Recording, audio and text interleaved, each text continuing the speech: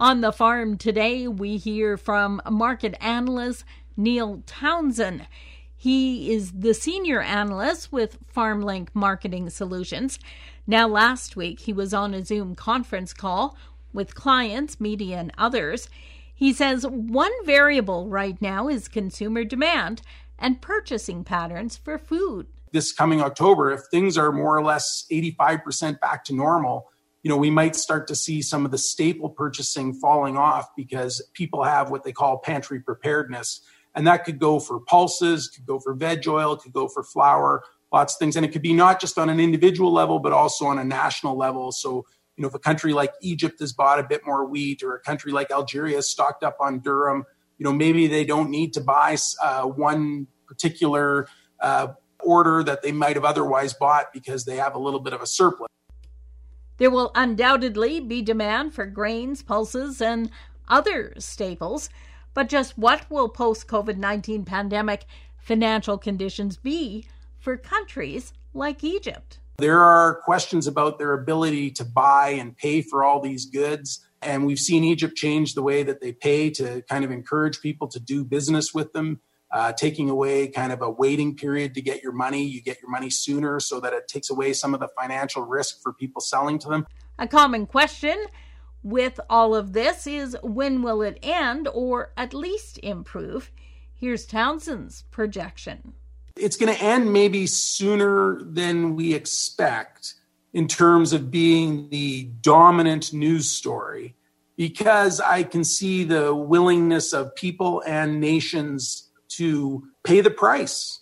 People want to get back to work. Governments want to get people back to work. Businesses want to get back operating. Everybody wants to be safe and they don't want to spread the coronavirus, but it's going to be harder to enforce all the restrictions if 30, 40, 50% of the people are allowed to go back, and for some reason you're not going to go back. Recent economic news has been very poor, to say the least, whether you're looking at unemployment numbers or the growing government, business, and consumer debt.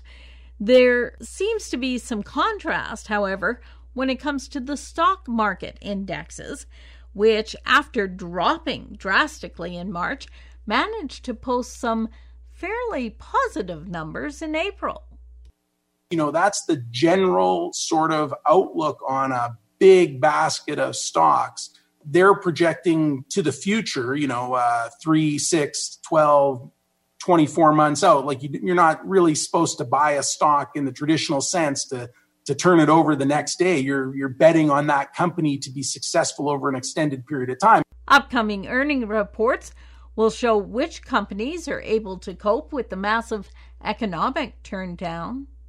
As we move into corporate reporting and the quarterly results, individual companies are going to start to show what type of price they've paid from the coronavirus. And it's not just going to be a quarter one of 2020, it's going to be a quarter two, maybe a quarter three.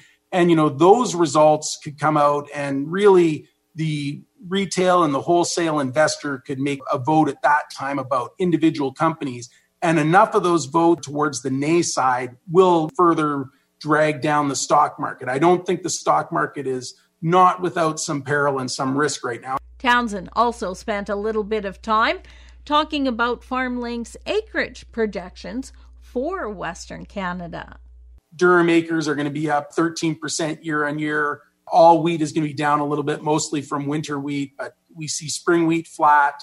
Canola we see up, just a little bit. Some of the crops that people are moving away from right now, or they're moving away from flax, moving away from peas and into lentils. The Stats Canada Seedings Intention Report comes out this Thursday. For Golden West, I'm Glendalee Allen Vossler.